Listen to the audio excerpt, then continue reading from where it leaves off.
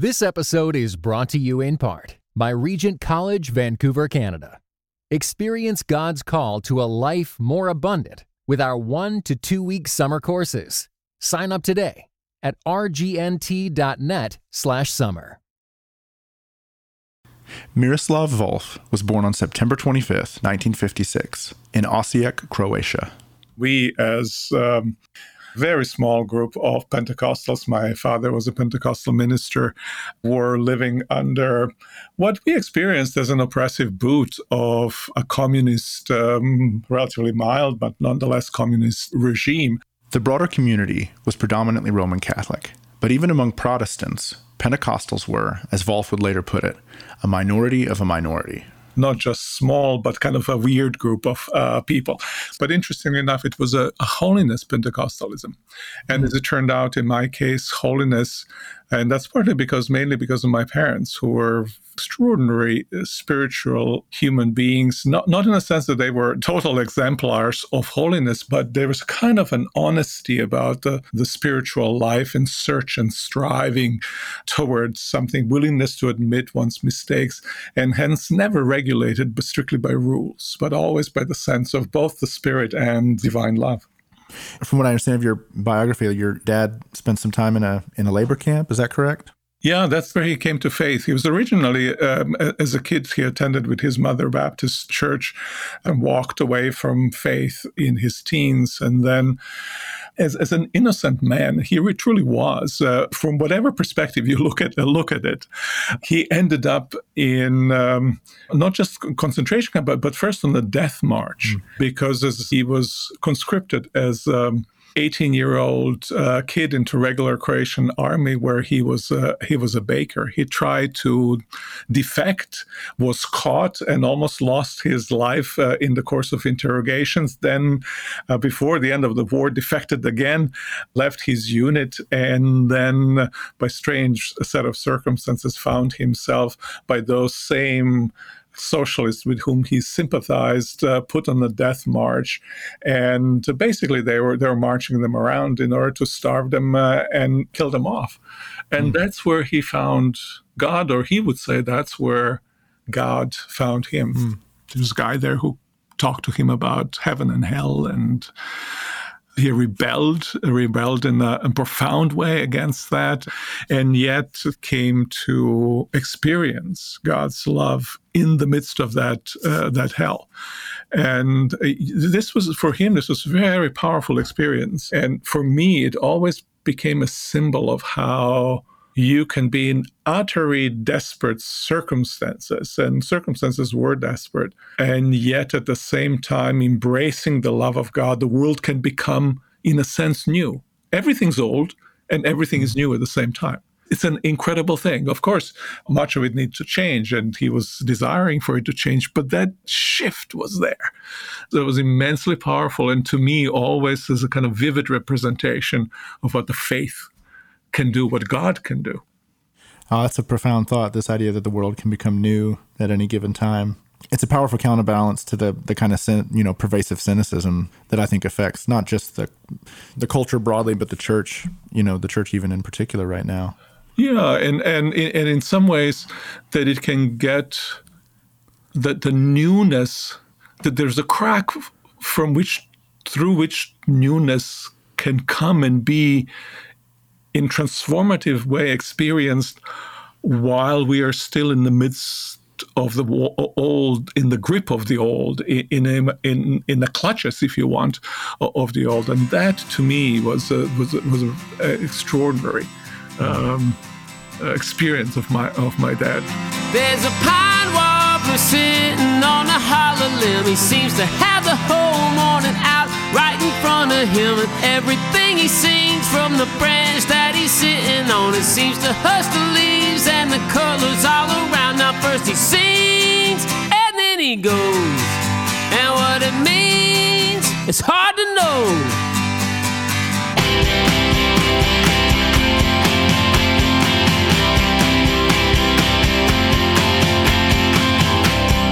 From Christianity Today, you're listening to Cultivated, conversations about faith and work. I'm Mike Cosper, and my guest today is theologian Miroslav Volf.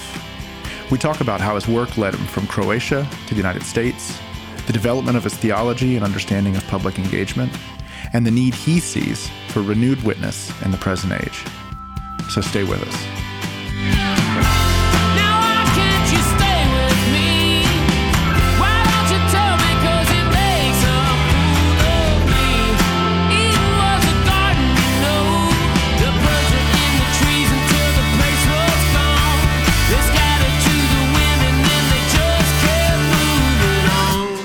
Wolf's father survived the labor camp, returned to society, and shortly after felt a call to ministry, where he served in the Pentecostal church for the next 35 years. That was the spiritual environment of his home growing up. How much of an influence, given the global perspective and the emphasis on reconciliation that's in your work and the ecumenical sense of your work, do you look at your origin story in a sense as a way of inspiring that desire to sort of bring the church together because of that minority experience? I think there's something to it. In some ways, if you're a minority, just like if you come from a minority culture where only a few million people or even maybe less speak your language, you're forced to learn. If you want to communicate with the world, you're forced to learn another language, right? I was forced to learn English and German if I was going to communicate with the rest of the world. So in some sense, there is an impetus in smaller communities to bridge into the larger world, but it can go different ways. Right, one can get oneself self-enclosed in one's own environment because one feels a threat from outside, and such threat indeed was there. But again, I think partly because of my father, my family, other people who were there was this sense of having something that is in faith, having a gem that is a gem not just for us, but is a gem, unrecognized gem for the wider world. So the sense of not just evangelism, but sense of reaching out to the wider environment was very important. And I think it was important for us to reach also to Orthodox Church, to Catholic Church. Both of these were persecuted under communists. And so we were in this community of the persecuted. And I think that partly does explain my desire to reach out ecumenically and in other ways. Like many a preacher's kid, Wolf found himself as a teenager in a period of rebellion against the faith of his parents.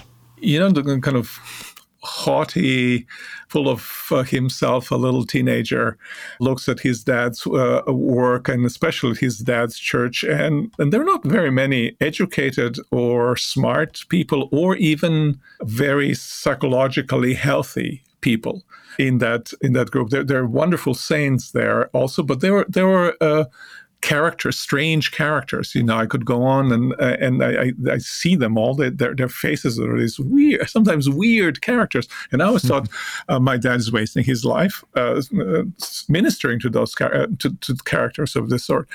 It took me a while later on to discover, what an incredible thing it is to devote one's life to helping people who are so much on the margins. Their lives are about to break, and somebody's there to attend to their needs. And suddenly I discovered a saint in my dad for having done what I earlier derided him about doing. So I had this sense of, this beautiful thing that you're giving me, but I can do nothing with the gospel, nothing with the gospel with these people, nothing with the gospel in the setting in which I find myself. That's going to take me nowhere. And so I had a kind of a little bit of time of exploration, and then I ended up being invited to translate for this group of Swedish young people as they were doing missionary work in former Yugoslavia, and travel with them. And it's there that I came to kind of personal faith. I realized that one could be cool and a believer as well. And it's really strange, right? That's maybe all that I needed, to my shame and chagrin, that it's the coolness of being possible to be cool and a believer, that took that in order to open up space for me to enter.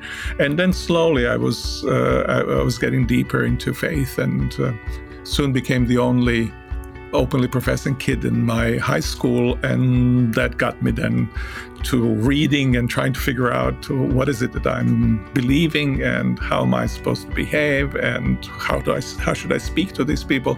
So that made it a little theologian of me. Did you know right away that was what you wanted to kind of invest your life in?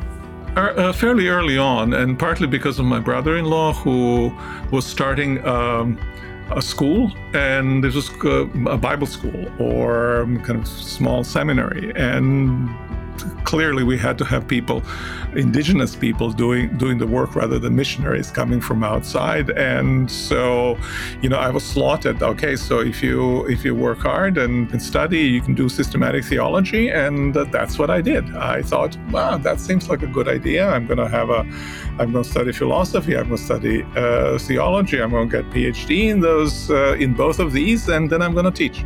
So that was set when I was about 17. Wow, that's great. Crazy. Yeah, few people when they're 17 get to end up doing what they And the funniest thing is that I haven't regretted a single time, single day, single hour the choice that I've made. I mean, I consider myself so incredibly blessed. I think that's a trite statement in some ways, but in this original sense of being given something that is kind of I don't deserve, but it's just there that I get to enjoy.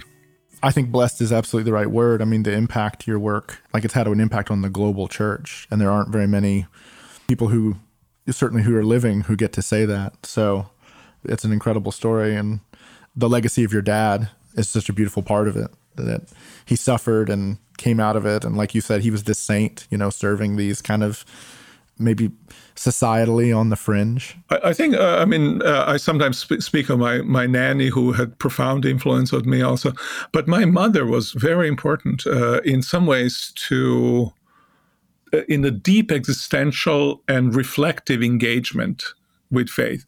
My dad was a doer. He was not a talker. He'd deliver a very good sermon, but as many introverts, he would rather not talk. And so I remember traveling with him for 4 hours, driving in the car. If I didn't say a word, he would not say a word. So,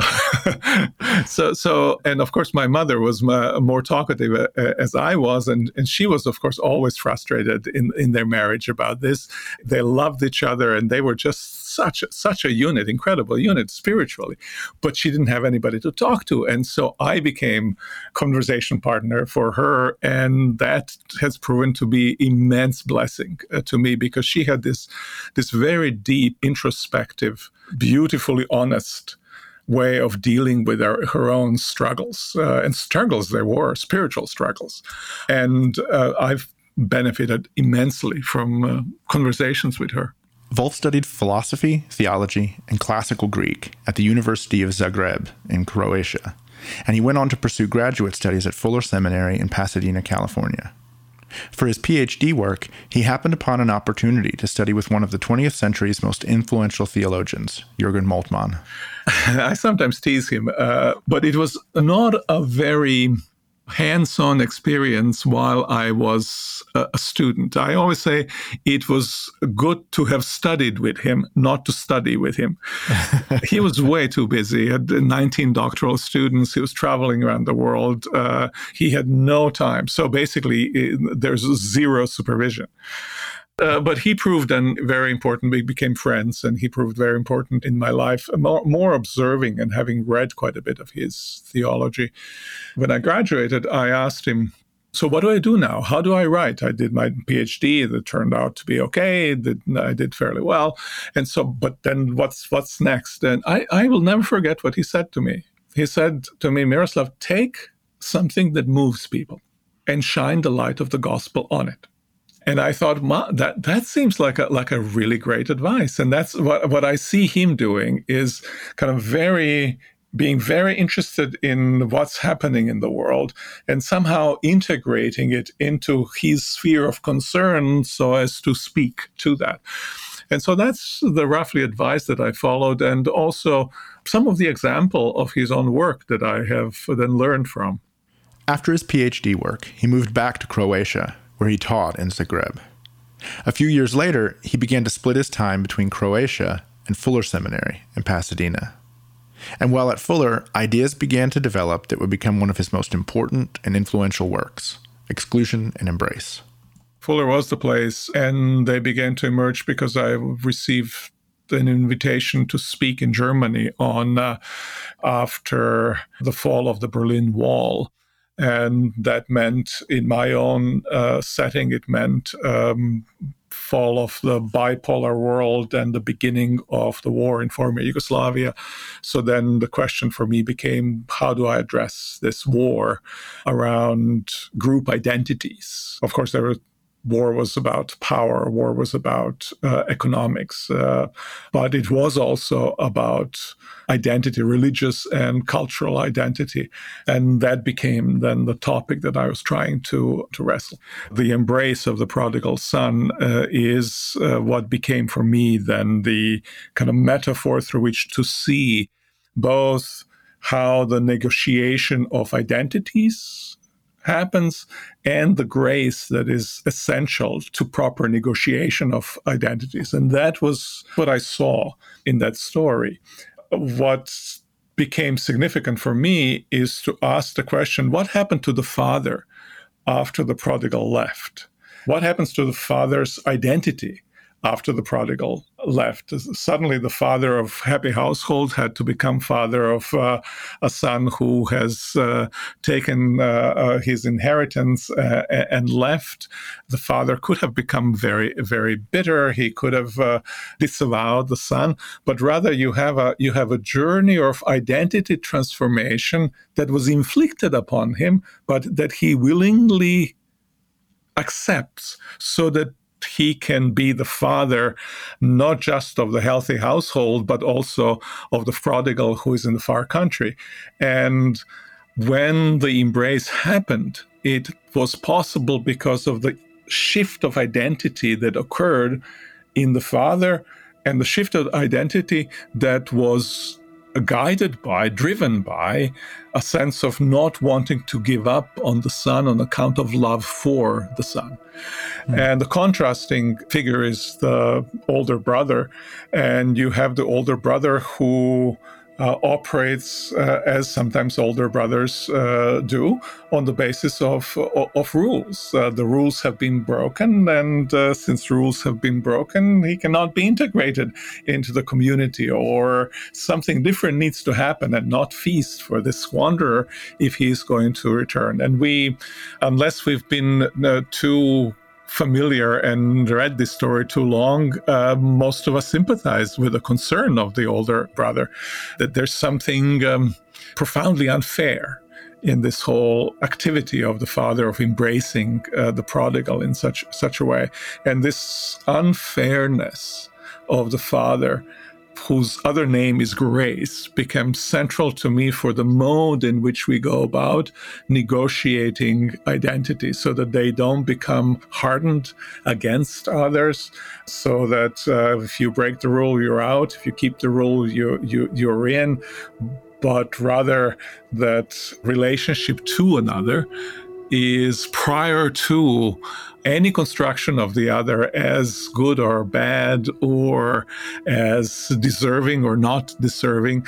And that was, in a sense, expression of the unconditionality of God's love, which is the very character of God, as I understand God. And so out of the very heart of the Christian faith, I could then try to figure out, how do I negotiate personal identities in context of tensions, but just in context of negotiating ordinary life as well. And how do I make sure that the bridges are always there, so that identities can come together without dissolving, but nonetheless being themselves and being together. It has fascinating kind of social implications, because obviously you're looking at this when you're writing it, and the 20th century is so tumultuous, in the aftermath of the war, the Great Wars, the aftermath of communism, the soil for enmity was fertile. And so if I understand the project correctly, the idea is that it's essential for Christian witness to sort of lead the way in saying, we're willing to forego our sense of identity as the victimized in order to bring around a reconciliation that can move forward? I would say maybe just slightly adjusted and say we are. We can name ourselves as having been victims without that fact precluding us desiring and wanting communion with the other. I think that's best illustrated with the idea of forgiveness. In forgiveness entails, in my reading of it, it's a complicated story, obviously, and many people have different views about it, including kind of broader culture. But in my view, forgiveness has two closely related moments. One moment is the naming of the wrong as wrong. That is to say, I cannot forgive something that has not been, in the act of forgiveness itself, identified as a wrong. Then the heart of forgiveness is not letting that count against the wrongdoer, right? So you can see that forgiveness does not imply kind of disregard of victimization, but rather victimization notwithstanding, I seek and enact communion with the other person. And that's what I think is at the heart also of the gospel in terms of God's relationship to us. And I think at the heart of, I would say, Christian vision of attending to transgression in interpersonal and in a limited and qualified way in kind of cultural and political domain. I don't want to too quickly identify what happens what can happen and what happens at the interpersonal level, and what can happen at intercultural, intergroup, and political level. Those are analogous processes, but not identical. Interesting. Yeah. So when you think on the more societal or political level, how do you think that changes for Christian witness? And I ask that in particular because, obviously we're in a time of tremendous upheaval, political polarization, the rise of nationalism, protests about racial injustice and police violence and brutality. So obviously we're at a time where there's a lot of grievance, in our culture. Do you feel like this work and this perspective has something to say to our particular moment? Well, I feel that it does.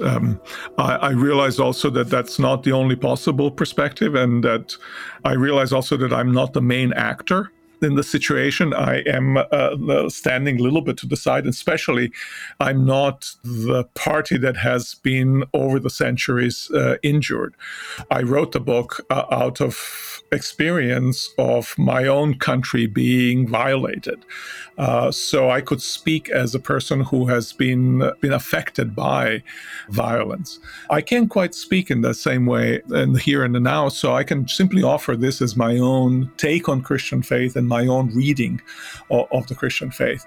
And my sense would be that we can come to something like more porous sense of identity. And porousness for me means boundaries are important to keep and important to therefore maintain. Boundaries define who we are. If we erase all the boundaries, we erase identities, and identities I want to affirm. But I want to affirm also this kind of porousness, and certainly that's a very interesting question for immigration politics. I would want to say that we can construe America as simply white America, and so we have to think about kind of global situation in which we find ourselves, and think of us as being always already having been enriched by others and continued to do that, so that closing of the self, especially closing of the self to those who are weak and who are persecuted, seems to be so contrary not just to American history, but also to who we as Christians are called to be to our neighbors. There is also, my sense is that a kind of politics of forgiveness that does not erase the wrongness that has happened, that does not deny it, that does not make light of it, that names it, but nonetheless, notwithstanding that, is willing to build a community. That seems to me profoundly Christian, and I would simply want to offer that as a vision of the Christian faith that can be a bridging faith. I think one of the challenges that we have in today's environment, a step back from some of the immediacy of some of the issues, for instance, the issue of race, which is so incredibly long-standingly horrendous. But if you step just a little bit outside of that and think about a political division of which this racial issue is a part, and then ask, is there a way to build bridges? Is there a way to sympathetically enter into position of the other person? Are we willing to do that at this point? I know that many people are not, but I will want to invite us to do just that, not so as to compromise our positions, but so as to try to understand the other person as they want to be understood. And once we start on this road, maybe we'll find that we have more in common than we otherwise might have. And maybe some of the fears that we have of each other will be lessened, and we might be able to find a way into the future together. Yeah, it reminds me, there's a Hannah Arendt quote where she says that forgiveness is the only way to reverse the flow of history. Yeah, in some ways, time does not run backwards. And that one of the reasons why we need forgiveness, she argued, is because time does not go backwards. And the reversal of the flow of history, which cannot happen, I think the only way that it can happen is through forgiveness. And the question is only how we deal with forgiveness, how we pursue forgiveness. And that's why I think that it's really essential to name the wrong as wrong, and even to have agreement on the wrong that has been named. And then we can move toward forgiveness. We'll be right back. This episode is brought to you in part by Asbury Theological Seminary, a multi-denominational evangelical seminary rooted in the Wesleyan tradition. Serving nearly 100 different denominations, Asbury Seminary prepares theologically educated, sanctified, spirit-filled men and women to evangelize and spread scriptural holiness throughout the world. Asbury Seminary is a spiritually vibrant, academically rigorous community with a residential campus in central Kentucky, extension sites in Orlando, Tampa, Memphis, Tulsa, and Colorado Springs, and fully online programs. With over 1,800 students from 50 countries, Asbury Seminary is committed to embracing a church that encompasses all people, languages, and ethnicities. Learn more at asbury.to/getstarted.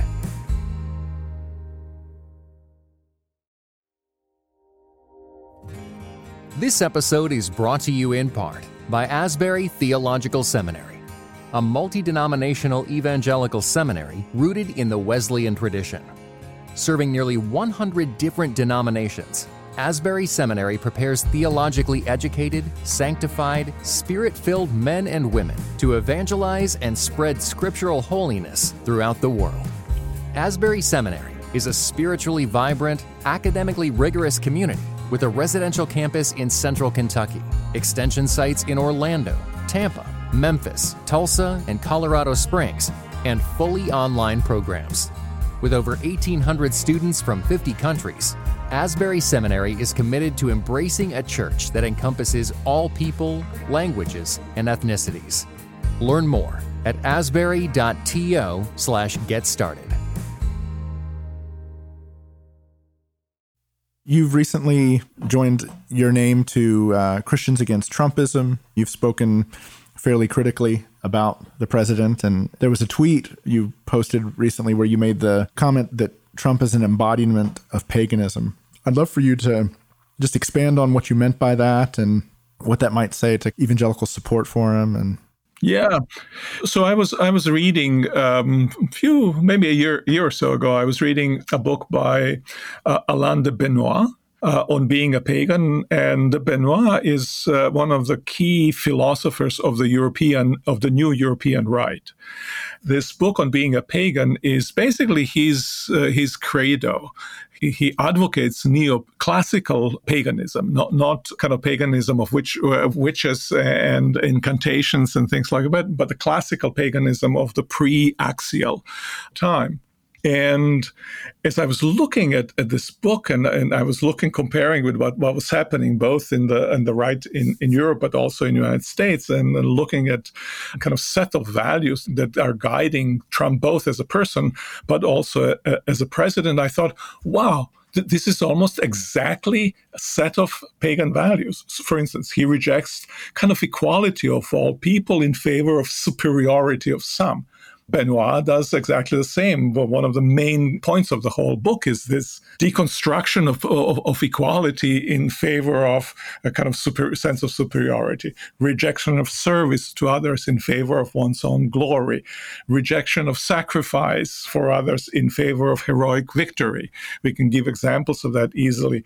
A rejection of humility in favor of prideful self-elevation, a rejection of primacy of common humanity in favor of a tribe, rejection of love of enemy in favor of vengeance, rejection of God of all people in favor of God of all nations, which is also, of course, the rejection of God who loves in favor of God who is vengeful, envious, mocking, cunning, violent. Some of those words come from Nietzsche. And so as I was observing this, I think, wow, the values that are values for Trump are, from Christian standpoint, actually vices. And some of them are pagan values. And then it occurred to me that actually it's even worse than just paganism. It's not fully accurate to say that Trump embodies pagan values, because Trump is a modern individualist. And paganism, classical paganism, was, if you want, communitarian. Tribe was the most important thing, not individual. So the classical paganism extols heroes who sacrifice themselves on behalf of the tribe. Trump thinks that those who sacrifice themselves for others, soldiers who died in Europe, other battlefields, are suckers and losers.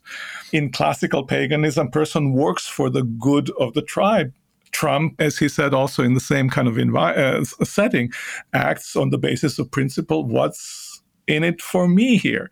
So kind of life is a deal, and that being principle of life, that I do only what benefits me, I think that's falling below the level of paganism itself. And that's what struck me as so strange, that so many of my fellow Christians, some of them my friends, don't quite notice this incredible discrepancy, or that they're not, if they notice, they're not bothered as much as I am. I kind of think Trump's God is my devil, or Christianity's devil. Christianity's devil is Trump's God.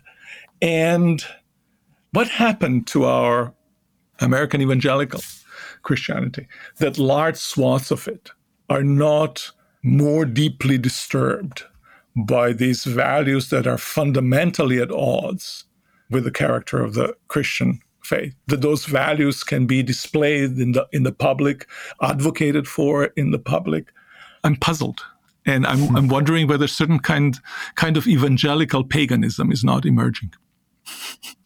Yeah, you make a strong case. I mean, I think one of the criticisms that I hear often with regards to this is this a new thing that's emerged, or is this an unmasking of something that was there all along? You know, if you look at the last 40, 50 years of, particularly of kind of conservative evangelicalism, you know, the Southern Baptist Convention and all this, you have these strong conservative movements and this strong kind of take back the seminaries and the institutions. And at the core of that movement, was it about power in the first place? And is Trump just unmasking that rather than him leading people astray? He's just not apologizing for making it about power. Yeah, no, I think that there is that element, at least the way I would read it. So that there are kind of set of important moral issues and that needed to be addressed, and all means are almost allowed in order to address those issues, so that means themselves, that is to say how we handle power, are not part and parcel of the Christian moral concern. And that's, I think, one of the big grave problems and issues. But I'm just wondering whether this hasn't gotten to be worse. Now, it would seem to me that that in the previous incarnation, especially when Clinton was in the office and Southern Baptist Convention, character was a deep problem. The Clinton's character, not Clinton's kind of causes, simply, right? And suddenly we've come to the point where character does not matter in politics, that the kind of set of values that a person has are indifferent. So, for instance, that Trump could be considered a wonderful Christian, even though he does not find any grave difficulty with admitting any wrong that he has committed or confessing of sins. Now, how is that possible? So it would seem to me that Trump kind of accentuated it, but there's also something that doesn't come from so much moral majority side of things, but I think of the certain kind of Pentecostalism, kind of name it and claim it prosperity gospel that has gone kind of political. And that kind of power Pentecostalism, which I very much differentiate from the Pentecostalism I grew up in, which was a holiness Pentecostalism. Almost pure power Pentecostalism is also what has come up, and that seemed to have been pagan before, but has now even emerged very clearly in its consequences with Trump's presidency. How does the church heal from this moment or recover from it? Does it have to collapse in order to reform and rebuild? I think some of it will have to collapse. I think there are a lot of healthy places, obviously, but some places will collapse. We've seen collapses of empires that were glitzy, but were corrupt internally. Jim Baker was a good example in the previous generation. Maybe even Liberty University today. I mean, there's kind of you can discover. It seems like there's kind of hollowness there, and it's really not so much even the problem that actually people commit sin, right? It's that pretense of holiness when there's exactly otherwise happening, right? To me, that seems like a call to step back and ask, what do we do with the gospel of Jesus Christ? Now, I must say that I'm sometimes pessimistic. I'm sometimes pessimistic because I've come to believe that Jesus, as we have him portrayed in the Gospels, have become a moral stranger to us, that we don't know what to do with him, like he belongs to some other planet, some other world in which we are not. Everything that mattered to him seems not to matter to us, and everything that matters to us as a culture seems not to have been important to him. You can go down the list of things, from nation to wealth to family to looks. Think about what we do in terms of looks, aesthetics of our own bodies. And I'm not talking about somebody else. I'm talking also about myself. We spend time in front of the mirror. That really seems important to us. We want to look cool, look decent. We want to project something with our clothing. So we spend an inordinate amount of time attending to the way in which we look. We have zero information about how Jesus looked. There was zero interest in his outward appearance.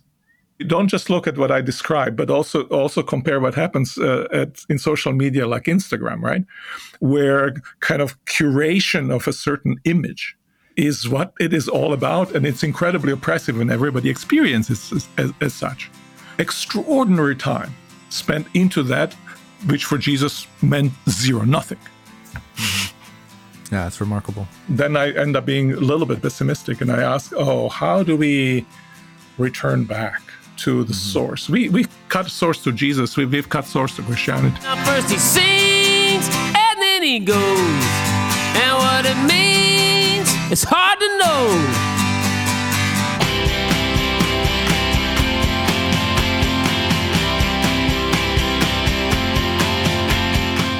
Thanks for listening. If you like our show, please leave us a rating and a review wherever you're getting your podcasts. Cultivated is a production of Christianity Today. This episode was produced by me. It was edited by Mark Owens. Our theme song is by Roman Candle, and our music is by Dan Phelps. Special thanks for this episode to Evan Rosa. I'm excited about next week. We'll be hearing from a guest who's been on the show before, my friend Latifa Alatas.